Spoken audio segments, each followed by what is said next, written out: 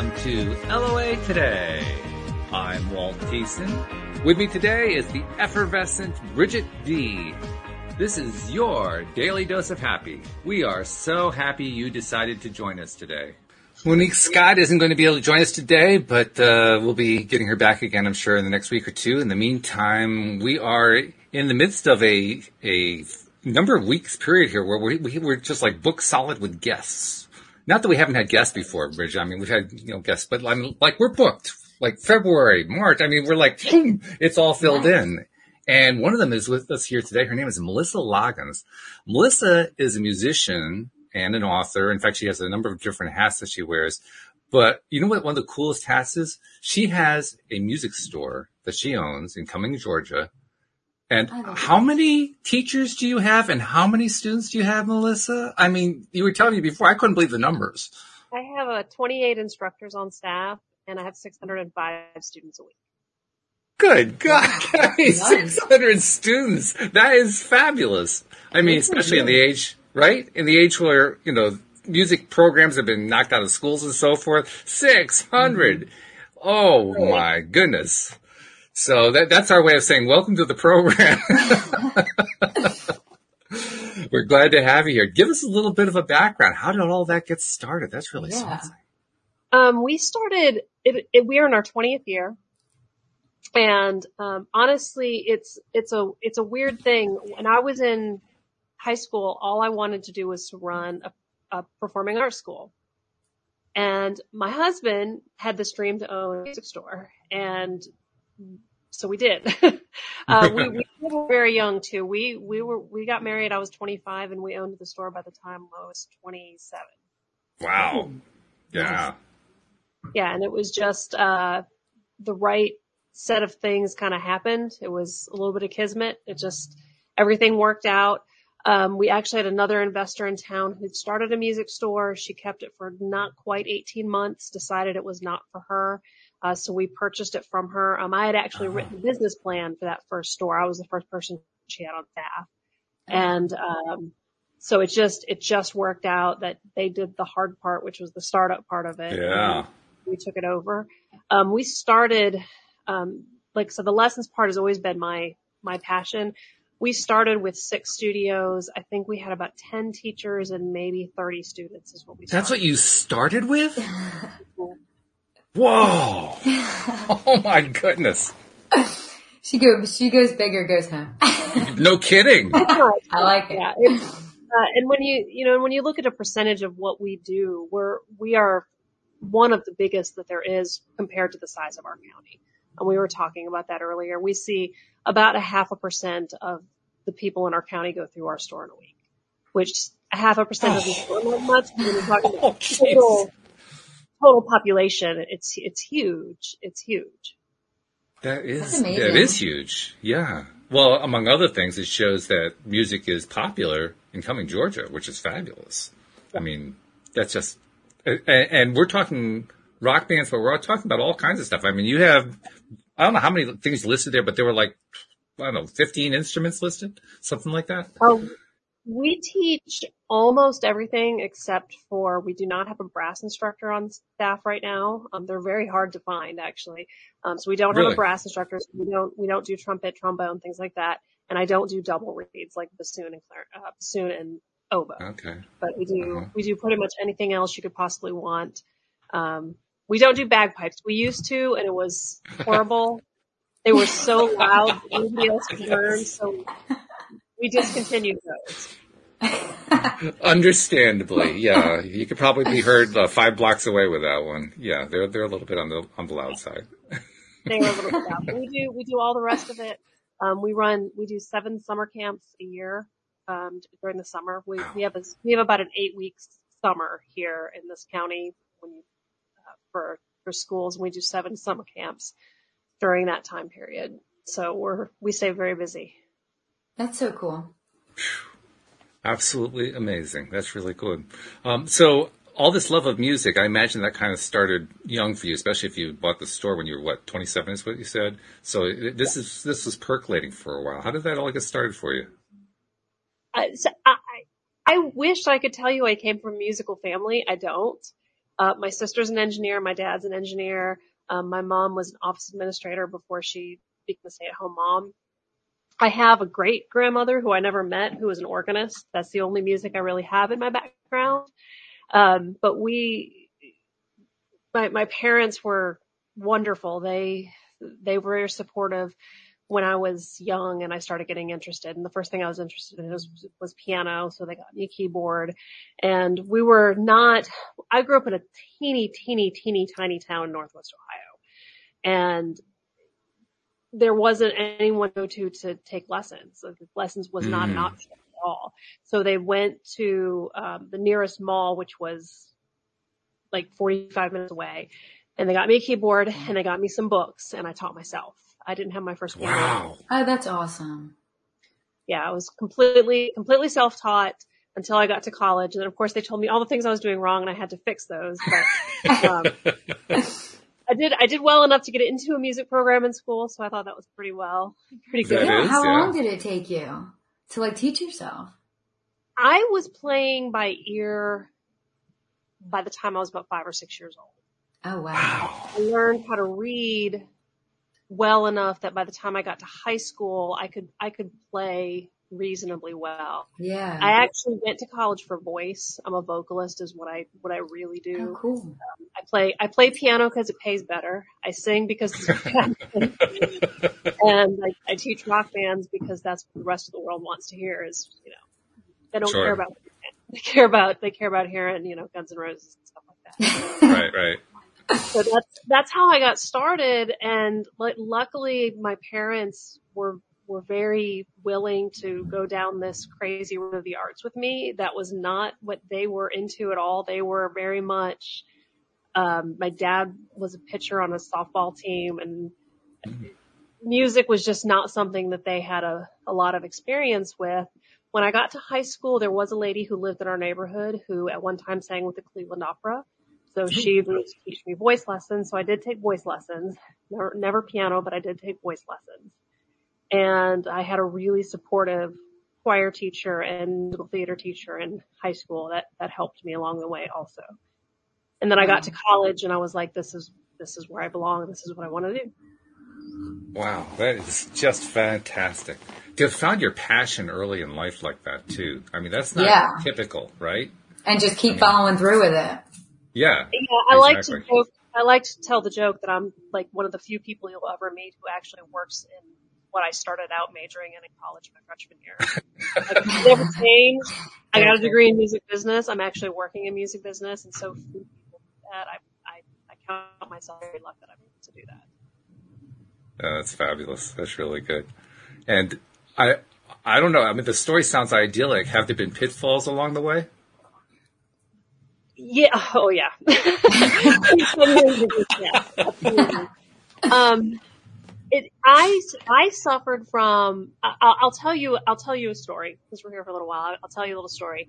When I was in kindergarten, so I was 6-ish, I got my very first part in a play, and my mom is terrified of being in front of people. Like if she's in a room with 12 people, she won't speak. She's just very, very self-conscious, has always been that way. So I get my first part in a play. I'm, like I said, about 6 years old, and I came home and I was like, Mom, I got this part in this play, and it was one line. It was just one sentence.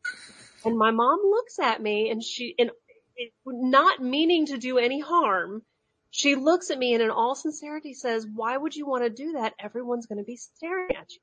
Aww. So from the time I was 6 until the time I was about 30, that was the last thing that went through my brain every time I performed. Now I love being on stage and I love performing, but it took me a long time to sort of overcome that voice. And I eventually had to rework the way I thought about it from, but everybody's going to be staring at me to, of course everybody's going to be staring at me. I worked really hard to be here.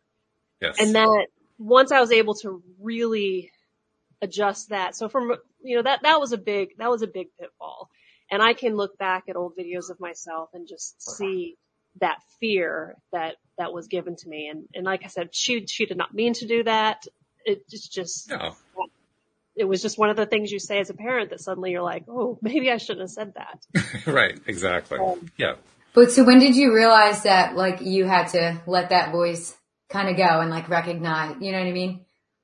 I actually worked with a business coach, and I was in the process of working with this business coach, and she was talking about gremlins, which are the little voices in your head that you have from when you're very young, that people say things that you don't necessarily recognize are there, but they can hold you back. And that's when I realized that I had this little voice in my head. And she's like, just because you have the voice doesn't mean it's right. Yeah.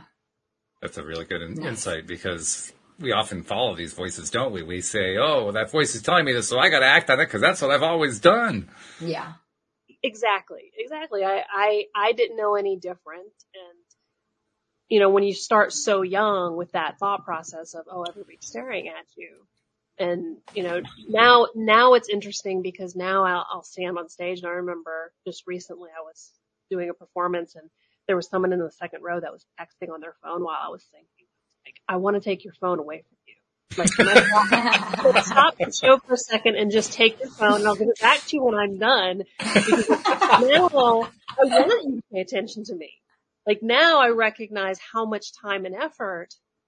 Yeah. You know, I'm 44. I've put 44 years of work into this performance that I'm giving you. Please take the phone and put it in your purse, you know?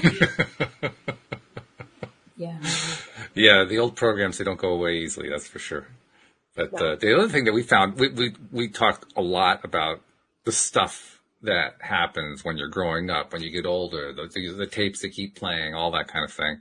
And the theme that keeps coming up over and over again is how valuable these experiences are in ways that we don't really expect until later on. When we're in the middle of them, we don't like them all that much. We certainly would never want to repeat them again. But later on, we find they gave us strength. They gave us insights we didn't know we had. They gave us all kinds of stuff. And I'm curious, what insights have you gotten out of it? The biggest thing for me is I teach a seminar here at our school about once a year on stage fright. And I'm able to speak from a very honest perspective. And I have parents who come to this. Like, kids don't just come to it, but parents will come to it because the parents are trying to understand why their child was so excited to perform at age 7 and they get to age 13 and suddenly they're terrified. So I love that. Parents will come to the seminar and I tell them the story. And for me, what that taught me is I'm really careful about what I say to my students. Like, I think everything through before I say it. Like, I can't be perfect. I'm going to say something someday that's going to, you know, give someone that little gremlin that runs around in their head. But if I'm conscious of it, I can at least be careful and try my best not to scar some child for life. But by doing these seminars, I'm able to share that with adults also. And so hopefully they can think about it as well, because, you know, you just like, I like to call them baseball dads, the dads that come in and they're like, my child's the best star ever and we're going to do this and this and this and this. Sometimes by pushing really hard, you're actually doing more damage than good. So by being able to teach these principles to my customers, it creates a healthier environment. And then we end up with students who are much more successful, who are much less afraid, who have that courage and have the confidence and have the support system from their families to get up on that stage and to overcome those fears. That's important. Awesome. I mean, not just because of being on stage, but that's just important in general. I mean, I can speak from my own experience. When I was growing up, I took piano lessons. I played for 7 years, and I quit for 2 reasons. The first was when I quit, it was 1970. Piano was not cool at all. The only thing that was cool was guitar, rock and roll. Billy Joel hadn't hit the scene. He wasn't going to be there for another 3 years. Elton John, nowhere in sight. So, I mean, it just wasn't even an option. That was one reason, but that wasn't really the driving reason. The driving reason was that I had 2 teachers. My first teacher was wonderful, but she ended up moving to Cleveland, Ohio. And so I had to get another teacher. The next teacher was an older woman who was very old school. And by the time I was done with her, I had lost my love for piano because she had taken all the love out of it. She was trying to turn me into a concert pianist, which was the last thing I wanted to do. I mean, she was like, "Oh, okay, you're going to do all these exercises. You're going to build up your strength, and your weak fingers are too weak, and all this other stuff." And I just wanted to play some piano. She seemed to have forgotten that part, and literally, she drove me from the keyboard for years, literally to the point where, I mean, 50 years later, I finally got a keyboard. This 51 years later, I finally got a keyboard in January so I could start playing keyboard again, and found that, among other things, the exercises that she wanted me to do, I actually enjoy doing now. But that's not the point. The point is there's a 50-year gap in there because of that experience. So I'm glad that you do that. That's good to have that support. Oh my God, yeah. It is. And it's important to recognize the kids where they're at too. I mean, by no means do we allow our students to drive the lessons. Like, they don't get to tell us what they want to do every week. But we are able to do things like, if you have that keyboard student who wants to play Journey, we find ways to make that work for that particular student, because that's what's going to keep them excited, and that's what's going to keep them in lessons. And whether they become a professional musician or they're just in it for the next 4 or 5 years, you know, they're getting courage out of it. They're getting confidence out of what they're doing. They're learning how to express themselves. They're learning how to advocate on their own behalf. When we say to them, what song do you want to play this next recital? There are lots of things that they're getting that have nothing to do with music. It's just coming in the package of music. Mm-hmm. Yeah. Another topic that came up last week, just to give you some background about the show, I started the show in 2012, so it's been almost 10 years that I've been doing the show. And I looked back in my archives and discovered last week that we had never done a show on the topic of encouragement, which kind of surprised me because so many of our topics are very positive topics. So we did a show on that one. And in the course of doing the show, Cindy Chavez and Jackie Gates did that particular episode with me. And we all agreed that not only is encouragement important, but particularly after we grow up, it's almost non-existent in our adult lives. I think more people today are aware of the importance of giving encouragement to children, but not so much to each other. And so I'm wondering what role encouragement plays in what you're doing with not only with your kids, but also with your parents. It's important. Our brand, when you look at our branding is Music Authority Family. And what we like to say is that we support everyone. You're part of our immediate family. And, sometimes that's good. Sometimes it's not so good. Not so good? Oh. And, that means that I have some of our kids have been making music together for 10 years. Wow. And they will spat with each other like they're siblings. Put them in timeout. But, the encouragement is so important because, you know, with the younger kids, when the youngest kids that we have in the store, for the most part, don't know to be afraid. They haven't learned that fear yet. But as they get older, they start to learn this fear. And so by encouraging them, we're hoping to help them overcome that fear. And as far as the adults go, you know, besides the parents, about 10% of our students are adults. And those ones, you're absolutely right. There's, one of they will sign up for a recital and they will show up to the recital and they will physically be shaking so hard you can see it because they're so afraid.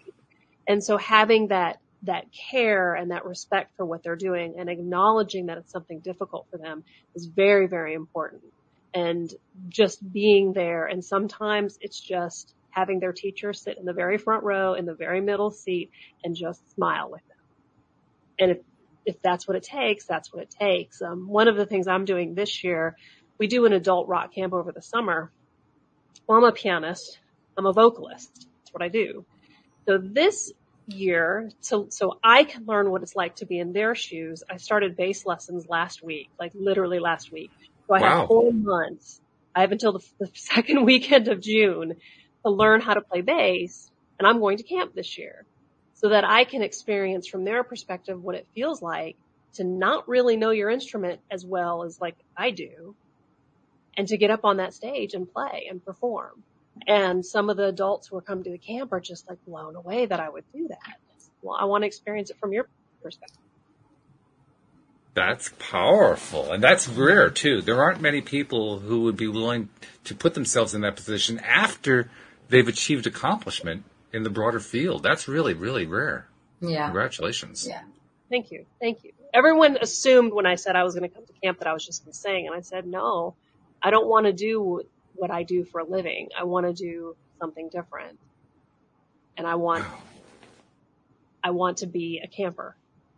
The only way I can do that is so bass guitar it is. So are you looking forward to camp this year? I'm scared to death. I'm legitimately scared to death. Like I look at, so there's 9 other campers right now signed up, and we still have time, so we may end up with more than that. But we have these 9 other campers, and I look at the list of names almost every day on my desk because I run all of our special events programs here. So I've got the list of names on my desk, and I'm so intimidated by them. Like I'm so intimidated by these other students because I'm like, oh, he's been taking guitar lessons for like the last 4 years. He's going to be so much better than me. And so those voices that I had when I was very young have started to come back a little bit, and it's really making me think about how I do those interactions and what it's going to feel like to get up there. I'm absolutely terrified. What do you do to like encourage yourself or like get over your fear that you like may have? I make myself do it. Like I don't have a system. So you just jump in? I just jump in with both feet. Nice. Like someone asked me once, like, how many 25-year-olds start a business? And I said, ones that are too stupid to realize that they can fail. Like, failure was never something I contemplated. We made it all the way through the economic problems of, the late 2000s, didn't even consider the fact that we might have to close our doors. Now we made some poor decisions in that process that maybe we could have done better, but we just never considered failure to be an option. That's a key point, by the way. That's really important. I mean, our show is nominally about the law of attraction, and what you're really doing there is you are attracting only success, or at least not succumbing to failure, because you're not thinking about failure. You're giving all your thought to success, or at least to trying to succeed. And so you just keep going because you have that mindset. That's really big. Yeah, it's important to stay positive. We had, back in 2018, so 4 years ago now, I can't believe it's been 4 years, we had, a group of teachers that left and started their own store. And it was a really traumatic experience because these were people I trusted. They were people that I cared about. They were people that I'd have dinner with. I mean, they weren't strangers. They were people that I would have considered friends at the time. And when it happened, I went through, honestly, about 3 days that I couldn't tell you what I said or did because they were completely just a blank. I was in such shock over what was happening. But when I got to the other side, my husband and I sat down, and he's, I'm the primary owner of the store, and he's the secondary owner of the store. And we sat down and had this conversation, and it was very simple. The only way we get through this is by latching on to what is important to us. And what was important to us is Music Authority family. And we need to take care of the people who are here and not worry about the people who aren't here. So kind of at that point, we closed the door on that. I don't look at their social media. I don't look at their website. I don't worry about who's taking lessons there. I assume they're still open. I'm not sure, to be totally honest, but it's not something to focus on. What's important to focus on is the people who are here and the people who matter here. And when we focused on that, we rebounded from that experience very, very quickly, grew all of our numbers back. The students we lost were replaced. That's what's important, is focusing on here, now, and what's going right. Boy, you just hit on another theme that we talk about a lot. Living in the now. Yeah. Living right here, where you are right now. Not in the past, not in the future, right here, right now. And you just demonstrated through your own example how effective that is, because you were in a bad place. You stayed in the now, and everything got better fast. And you chose to just be grateful for what you had and who you had, not who you may have lost or, you know. So I think that's huge for your outcomes, in anything in life. Yeah. I mean, we took a moment to sort of mourn the students we lost, because we're very close to our students, and this, especially the students who are in our band programs. We're with them lots and lots and lots of hours of the week. Sometime we're working with them. So, there was some people that left that we were sad that they left. Mm-hmm. We acknowledged it. We said, we're sad that they're gone, but I have other kids here who are looking to me to do for them the right thing. And that's what we need to do. So you just keep on moving forward, and you keep on being positive. Yeah. That's great. You also mentioned that, I think you said 10% of your students are adults, and you also talked about how they get very nervous and stage fright and so forth. But talk about what motivates them to get into music in the first place. I mean, are they people who previously were into music and got away from it, or they're doing it for the first time? They're doing it on a lark. They're trying to create a career. What's going on? Yes to all of that. Okay. A lot of our adult students had done it when they were younger. And then they got focused on life and focused on careers, and they lost that music. So they're coming back to it. I think our oldest student right now is 92. Really? Oh, I love that. He is a tenor saxophone student. Good for him. I was amazed when that happened. I think his daughter brings him to from his lessons because he doesn't really drive right now, but he does play saxophone. So, and it was just, he did it when he was young and he loved it. And then life happened. So he wants to recapture that memory. And then I do have some other ones who are working on careers in music. And so they're taking lessons, in a variety of instruments. I've got a couple of vocalists who are out there doing the performance thing, and they come here to work with our coaches to make sure that they're staying on top of it. I have a couple of guitar players who are doing the same thing, but for the most part, it's a great way to relieve some stress. Mm. It's weight therapy. So sure. I agree with that. In fact, just before we did the podcast, I sat down at my keyboard to relieve some stress, just to illustrate your point. Literally, that was my whole purpose for sitting down. Not because I wanted to practice, just because I wanted to get rid of some stress and it worked. That's a big part of it. And they're all ages too. Like an adult student from 19, like I said, all the way to 92. So, and everything you can imagine in between. There's not one predominant age group. It's pretty vast. That's fabulous. That's really awesome. Good. So, just 5 minutes after I said you live in the now, I'm going to ask you, where are you guys going 5 years from now? Ooh, good question. Right now, we're focused really hardcore on rebuilding Music Authority Family. The pandemic hurt that a lot, because we used to do things like we would do potlucks, we would do days at the park, we would do movie nights, we would do takeovers of restaurants. So we did lots of stuff as a group that our entire store, like it was not abnormal for us to go to the local pizza place and bring 150 people with us. That's so fun. The immediate is rebuilding. And the pizza place must love you, by the way. I'm just saying they must absolutely be thrilled whenever you come by. Yeah, when we call and we say, hey, we want to do a Music Authority takeover, they're like, sure, when? Right. So we're, for the now immediate, that's what we're really working on rebuilding. What we want to do in the long term is to really find a way to service more kids that are in need. There's a nonprofit that works with us right now. They're called Music for Chief, and they provide music lessons for at-risk teens. A lot of the teens they work with are in the foster care, and they're a relatively small organization. We would like to find a way to work with more students like that, because we know there's kids out there who need us, who can't necessarily afford us. So we want to find a way to service them. That's really, really good and very important. You also raised another interesting point too, the pandemic. The pandemic, I'm sure, like you described, adversely affected your business. It adversely affected a whole range of businesses. But many businesses also learned and figured out how to navigate it, how to deal with it and still keep going anyway. And I'm curious to know, what steps did you guys take to kind of keep things going while everybody was in lockdown? We were, there were three staff members that actually physically were in the office every day during lockdown. We never took completely a day off.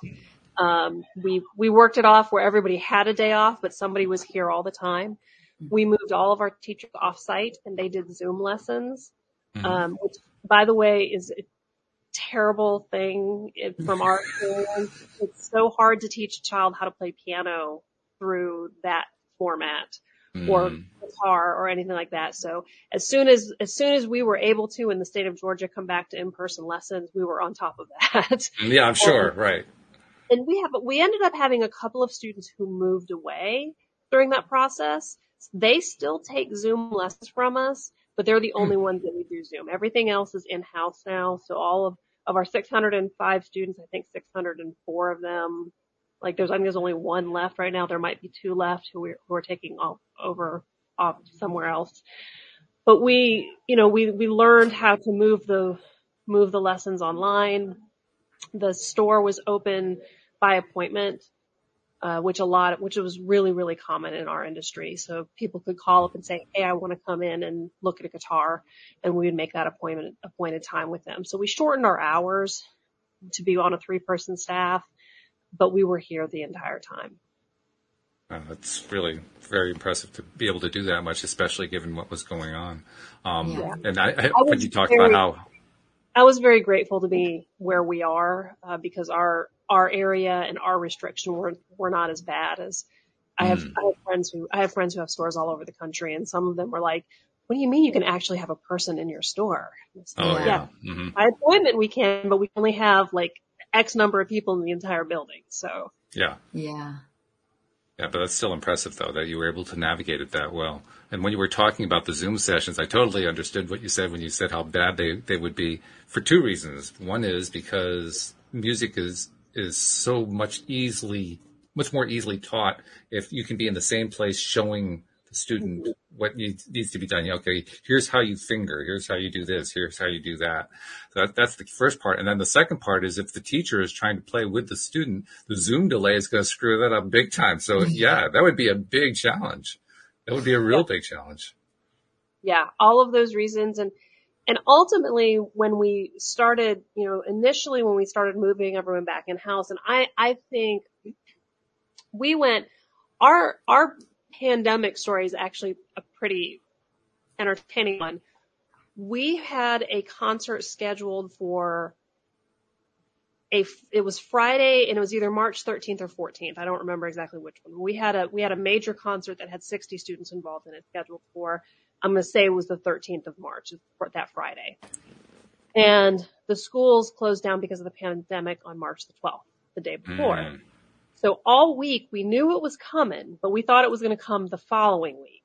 Oh. So I was like, okay, we're fine. And then when the schools start letting us know they're shutting down on the 12th, we had this dilemma. Do we go on with the show or do we postpone it?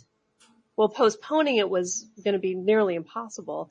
So we made the decision to go on with the show. So we actually had our production the day after the schools closed. And so many parents after the fact, when we're sitting here, because then they never went back to school at that point, of course. Mm-hmm. So they thought they were going to be out for a couple of weeks, and that was it. They didn't go back to school until August.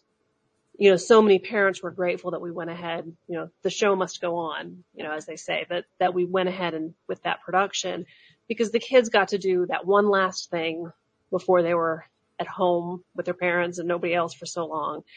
They got to show off what they had learned, because they had worked for 3 months for that production. It was a big deal. Like I said, it was 60 kids, but we had the dad that was standing there, and every time one band left the stage, he wiped down the stage with Purex or something. Yeah. So like he wiped everything down in between every single band. And it was a very interesting production. I took a lot of Tums. I was so nervous. I was like, oh my God. All I could think was somebody's going to get really, really sick and is going to come back to being on me. And thankfully that did not happen for us. Oh, that's good. Yeah. Again, I think that's where mindset makes a huge difference, because when you have the right mindset, things just play out. They play out well. Yeah. Things don't play out when your mindset's in a lousy place. That's when all the stuff just starts piling up on top of itself. And you were able to. It was going to be okay. You did, and that's fabulous. That's really, really wonderful that you were able to do that. Yeah. So the next week after that is when we moved everybody to online lessons. It took us 10 days. When we went into the pandemic, back at that point, as of March 13th or 14th, we actually had 650 students, and it took us 10 days to move all those into virtual lessons. Only 10 days? That's wild. That's not a long time at all. It was a mind numbing experience though. Like it was just a lot of the same activity over and over and over again, creating the lessons accounts, creating the Zoom accounts, because we have 17 studios. Each studio had to have its own account. Right. We could have 17 lessons all happening at the same time. So we had to create 17 different studios, and we just moved teachers off site, one teacher at a time. So that was started March 14th. And I think our first teacher came back on site, in the middle of May. So amazing that you did all of that. It was a very quick turnaround. Natalie is my administrator extraordinaire. She took the lists home and literally sat at home at her dining room table and just moved students into virtual, one right after another. Could not have done it without her. I mean, obviously what you went through was a trial by fire, because when you have to do something that quickly, like you said, you probably have trouble remembering the blur of what happened during that time, but you did it, and you managed to keep everything going at a time when everything was shutting down. That is an accomplishment. That's a huge accomplishment. The thing that helped me the most, in all honesty, is our trade organization has an amazing, it's the National Association of Music Merchants. That trade organization has an amazing education program. And they did an education session about 4 days after things started to close down here. And the thing I remember from that presentation was turn off the news, because nothing the news tells you is going to make you feel good, and you can't change anything they're saying. So turn it off and stop worrying about it. You need to worry about keeping yourself afloat. And I was like, you know what? That makes perfect sense. And I haven't watched the news since. In all honesty, I have not watched any news since. I read the news in the morning, so at least I know a general idea of what's going on in the world. But I can't change any of that. And that was one of the things that they had said in that session. And that was really important, is remembering to focus on, again, the now, and what are we doing right now, and what do we need to do to keep the doors open. That's really great. By the way, I've been on my own news blackout for, let's see, how long has it been now? 6 months, I think. Just refusing to pay any attention to news at all. I occasionally, like, my wife asked me about something that was going on, and I said I have no idea, and I had to do a quick, scan of the headline just to find out what she was talking about. But for the most part, I've been away from it, and not only have I not missed it, it's made my life better. My life has actually improved because of that. So I imagine that helped you a lot too, going through that time, because if you had paid attention to that news, that probably would have broken you, because you're trying to manage a business in the midst of all that, and you took your mind off it, and it worked. That's great. And even today, people come in and they're like, oh, the numbers are going up and they're peaking, and there's, X number million people who are sick and whatever. And I just look at them and I say, that doesn't affect me. Are you sick? No. Okay, let's go have a voice lesson. It doesn't have to have an impact on what's going on here. And when I worry about it, I'm taking away from what I can get from the store. That's such an important message. That really is. Thank you for sharing that message. That's like the most important message I can think of we could share today. Really, really good. So you've got this thing going. You got 600 odd students. You've got, how many teachers did you say you have? 28. 28 teachers. Oh God. I'm still boggled by the numbers. You've got all this going on. I imagine when you have that kind of numbers, I mean, lots of kids have gone through your program. You've been doing it for 20 years. Many have graduated, if you will. Many have, I suspect you have some professional musicians that have come out of that. I mean, what are some of the stories that have come out of that 20-year experience? There was a band. The one I remember the most, the best one, is my husband and I were driving somewhere. I don't even know where we were going, but we're driving somewhere, and I have Sirius XM in my car, because mainly because all the title of the song pops up, and I'm booking so many shows that it helps me to know the names of songs. So I have Sirius XM in my car, and we had on this Los Angeles radio station. And we're driving to wherever we're going, and suddenly, just for no apparent reason that I can see, Andrew, my husband, pulls off the road and into this parking lot, parks in a parking spot, turns up the radio, and I'm like, what are you doing? And he goes, that's my student. My student moved to LA and started this band, and that's their song. And today I couldn't tell you the name of the band. I don't remember. I'd have to go look it up. But it was the first time we ever heard one of our students on the radio. Oh, that's so cool. And, you know, since then it's happened a little bit more frequently. We have several, here in Atlanta, the contemporary Christian market is huge. So we've got several that are playing with recognizable Christian artists. Mm-hmm. But it's an amazing experience when you're like, I taught him how to do that. Right. I would imagine it's surreal, actually. It's amazing. It's absolutely amazing. And I interrupted you while you were going to tell a story, so I apologize about that. No, and likewise, we have students that have been on major television shows, and just all over the place. Because in 20 years, we do see a lot of kids. Yeah, that's fun. That's really good. I know when I was in my 20s, I was in a rock band in my early 20s, and it kind of entertaining the kind of things that you entertain at that age. Where, you know, wouldn't it be great if we had a hit song, or we got popular, got picked up by an agent or something like that. And you know, when you do that, you end up playing your local clubs. You end up playing whatever places you can go to as a band to, you know, get a pickup gig or whatever, pick up some weekend, you know, drink money basically is what it amounted to. So I imagine quite a bit of that goes on. But has anyone been able to turn themselves into like a local act with name recognition, where you know, they're in a band that's actually getting regular gigs and everybody knows, oh yeah, that's the so-and-so band. Yeah, we see them all the time. We do have some of that. We've got a couple of groups that are out there that have former students in there doing that. And I'd love to give you names, but I'm not allowed. That's all right. It's no problem. We do this wonderful confidentiality thing with our students. So for the most part, we protect their privacy. But and that's wonderful that you do that. I'm just thinking that it's another example of how you can be experiencing that surreal moment of, I know who they are. I helped them. Yeah. Or my teachers helped them, or something along that line. They came through my place. Yes. And my staff, I mean, we know our students, and there's a couple right now that are graduating from high school this year that are heading off to music that are going to do unbelievable things. Like, we just know it. So they have that special gift, is what you're saying. Oh yeah. Yeah. There's a particular sparkle. There's a sparkle that you have, and there's a humility you have.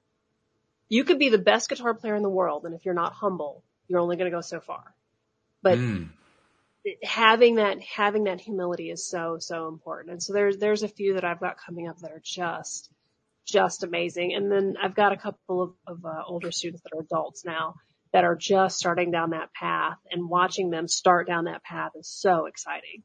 You know, because they're a little bit older, they're not teenagers, they know what they're doing, they're focused on what they're doing, they take criticism well, and they're really focused, and that's fun to watch.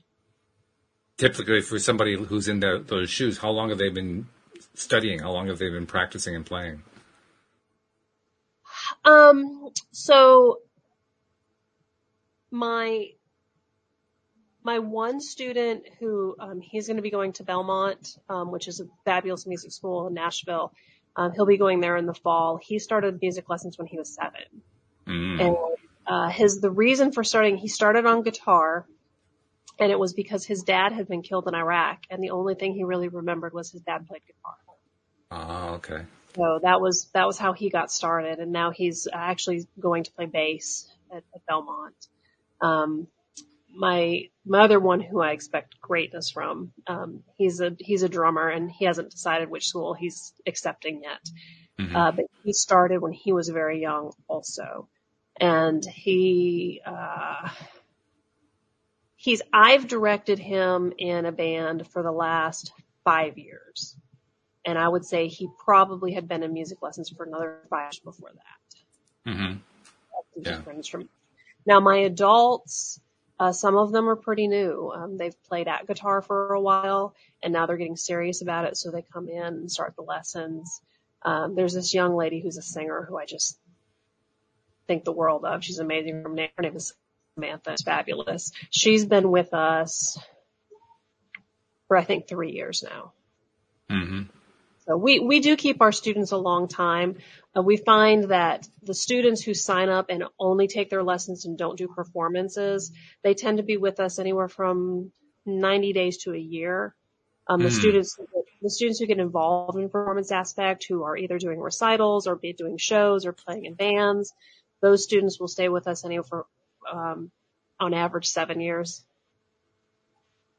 That makes sense. That makes sense because the more that you're doing the actual performing, which is one of the reasons I imagine that they were taking the lessons in the first place, the more that they're actually doing that, the more they're feeding the love. They're feeding the joy of what it is that made them want to start the whole thing up. So, of course, it's going to reinforce. Yeah. Right. And doing lessons and not doing recitals or concerts is like going to baseball practice but never actually playing a game. Right. You want to play the game. That's what you're here for. You're here to perform. That's what most students want to do when they sign up. Mm-hmm. Yep, makes sense. Now, there is one difference from when I was taking lessons. Of course, I was taking lessons back in the Stone Age, and they had to, make the piano out of rocks. But nevertheless, there were a few differences, one of which is there was no internet. And the opportunities that you had as a musician were a lot more limited than they are now. I'm curious to know what role has the availability of the internet played, not only in people making the decision to get involved in music, but actually trying to take their career to the next level. YouTube is a wonderful thing. We all have a YouTube channel. Mine is not good right now. I haven't touched it in a while. But YouTube is a wonderful thing. It puts you out there. It allows you to see people. Facebook was a savior for us during the pandemic because we were able to still do recitals, one student at a time, and we live broadcasted them. So we weren't able, with the limitation of the number of people you could have in a room and social distancing, we couldn't have a room full of people watching the student.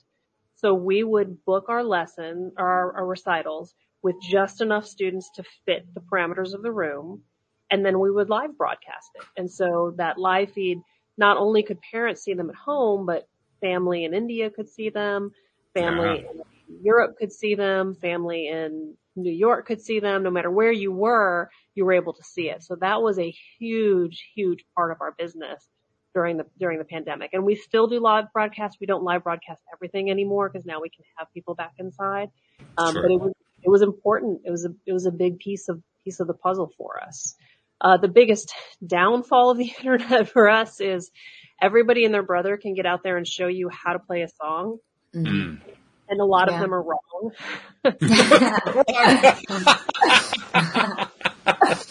Well, I mean, you're 15, think of your average 15-year-old who knows everything and they want to show off what they know. They're probably not playing the song right. And I don't mean that to be arrogant. But they do. There is a lot of kids will come in and be like, I found this on YouTube or I found this on guitartab.com. And we're like, not accurate, but we can work with what you started with. So. Mm-hmm. So the internet's a two-edged sword for us. Yeah, well, that's understandable. And ultimately, since it's about the joy, any way that you can incorporate the joy by pulling in from various sources is going to help fuel the joy. I think one of what you're talking about, because I understand what you're talking about, how there can be inaccurate interpretations of an original and that sort of thing. There could be recording mistakes. There could be all kinds of stuff that happen. And it's often nicer to know how, well, this is the way it was originally structured when it was originally composed and originally created by the person the artist who first did it, who first performed it. So yeah, I totally get that. And at the same time, I also know sometimes it doesn't really matter. What matters is, are they having fun doing it? So that's like an ongoing balance you're dealing with, I imagine. It is. For us, teaching reading is really important. So all of our students learn how to read, no matter what your instrument. And that makes it easier. So when we're learning, we're learning Back in Black, oh, that's a G chord, and everybody knows what that means. Mm-hmm. But that's a G chord. So that's an important piece of what we're doing. Yeah. Yeah, you have to have a common language. Otherwise, it becomes really, really hard to explain anything. That was something that was a problem when I got involved in bands, which was the early 1970s, because rock and roll was just kind of really taking off. There were a lot of people starting bands, a lot of people experimenting, playing with stuff and so forth. And very often you would get hooked up, or you would hook yourself up with people who had not had any kind of formal training. And so you're trying to work out with them, okay, well, what songs can we learn to play together? And without the common language, it was like, okay, we have to kind of invent a way to teach each other what it is that we're trying to do here. And it slowed everything down tremendously. It actually would drive, potential acts apart because they just couldn't communicate. So yeah, that common language is really important. One of the things I hear from my students when they leave us and go off to like college and they're trying to find people to play music with is they're so much more advanced than everybody else because they have the language. And so it's very frustrating for some of them to find people to play with where they're at just because that language isn't there. And they're like, I found this bass player to play with, but he doesn't read any music and he doesn't understand chord structure. So now I've got to teach it to him just so we can play in a band together. That's a very common thing I hear from my students. So I guess that problem hasn't gone away. Sad to say. No. That's good though. Then they can go on and, help out their fellow band members. So you teach and then, keep it going. There is definitely some teaching going on. That's true. Well, that also raises the question, how many of your students end up becoming teachers? I will tell you on my staff right now, of my 28 instructors, I have two that are former students and 2 substitute instructors that are former students. Mm-hmm. That's awesome. Okay. So I can, out in the world, I can't tell you how many there are, but I can tell you as far as here goes that we do have 4 on staff. And my sales floor manager is also a former student of ours. That's cool. That's very good. And when we're talking about the community aspect, because that was a big portion of what you were talking about earlier on, how you guys do everything together. You go out and have pizza for 150. I mean, when you're developing that level of community, what you're really doing is kind of what social media are trying to mimic now, but you're doing it in the real world context. And I'm curious, in the age of the internet, how does that play, particularly with the younger generation who's used to having everything happen online? Now they're experiencing it offline. There is something incredibly special for kids when somebody's mom who you don't even know comes up to you and says, you did a great job. And the unintended consequences, I guess, of creating this community, because it's really the adults are helping to drive the community, is it creates friendships among kids that have not ever necessarily been friends with each other. And it gives them a support group that's larger than they would have expected, that you would have necessarily had. They are very good. My students are very good at creating. They take it to the digital, so they've got messaging programs that they message with their friends here at the store with and things like that.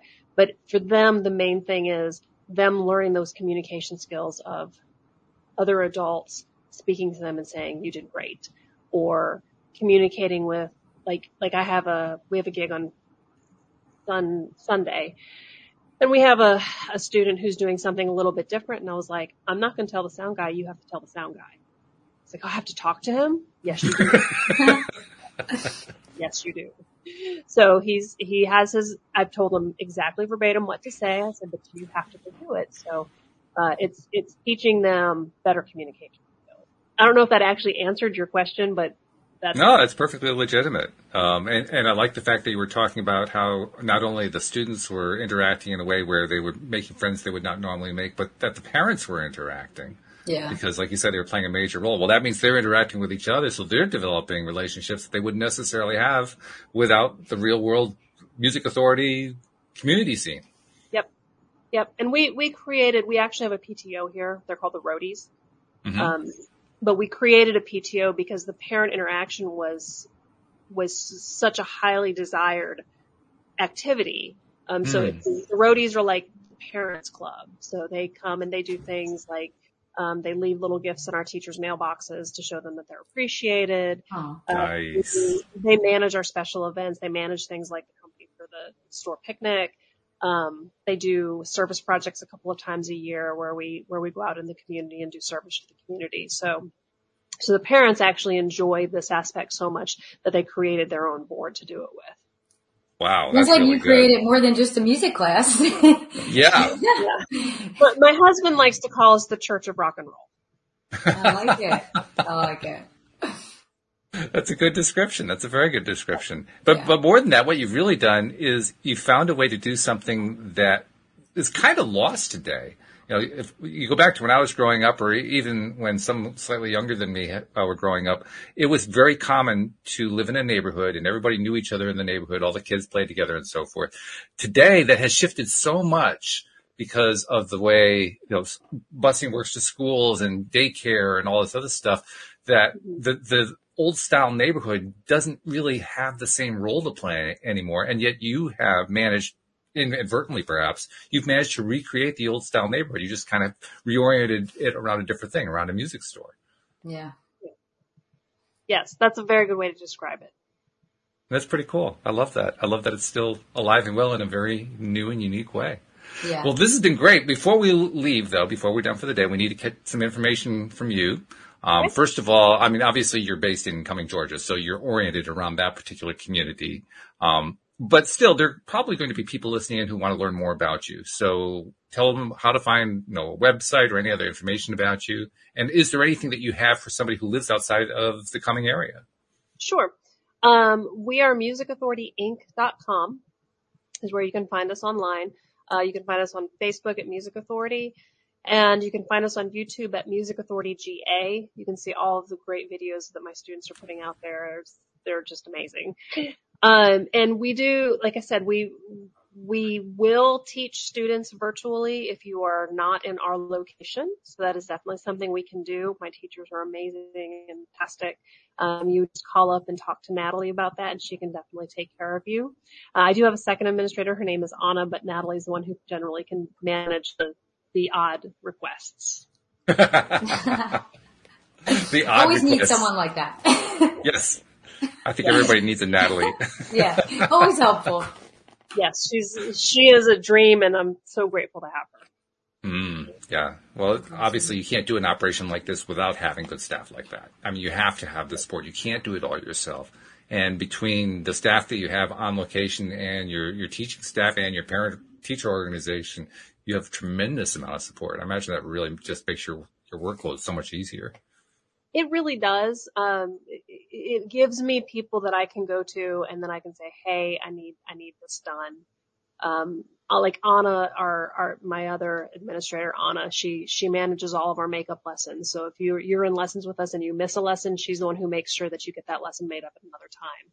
That is a full-time job that she does, and she's amazing at it. You know, everybody has their piece of the puzzle here at Music Authority, and we couldn't do any of this without any of them.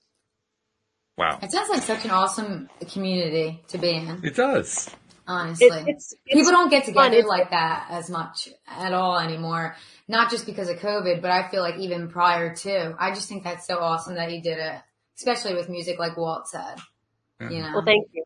It doesn't feel like coming to work for any of us. Like it truly feels like family, and you know, it's just, it has, the whole building has good energy. I had a former teacher come in, for a concert on Saturday night, and she was like, it just has good energy here. That's nice. Well, and you're encouraging parents and the kids. That's just so amazing. People do need it. It's awesome. They do. And that shows, the fact that you made that comment demonstrates, that pretty much summarizes the whole thing. If you got good energy, then people are feeling it. They may not even know what energy is, but they feel it. They can't help but feel it, and they experience it. So. Yeah. Melissa Loggins, thank you very much for coming on the show, sharing your story. It was a marvelous story. And, you just livened up the day. So thank you very much. You did. Thank you. Glad to have you. We need people like you in the world. Yeah, absolutely. We've got David Strickland coming tomorrow, stream with David. So if you have any questions for the stream, be sure to send those in. And a couple other people coming up this week that don't come to mind, but I'll give you more details about them tomorrow. But in the meantime, thank you, podcast listeners everywhere, and we will see you all next time here on LOA Today. Goodbye, everybody.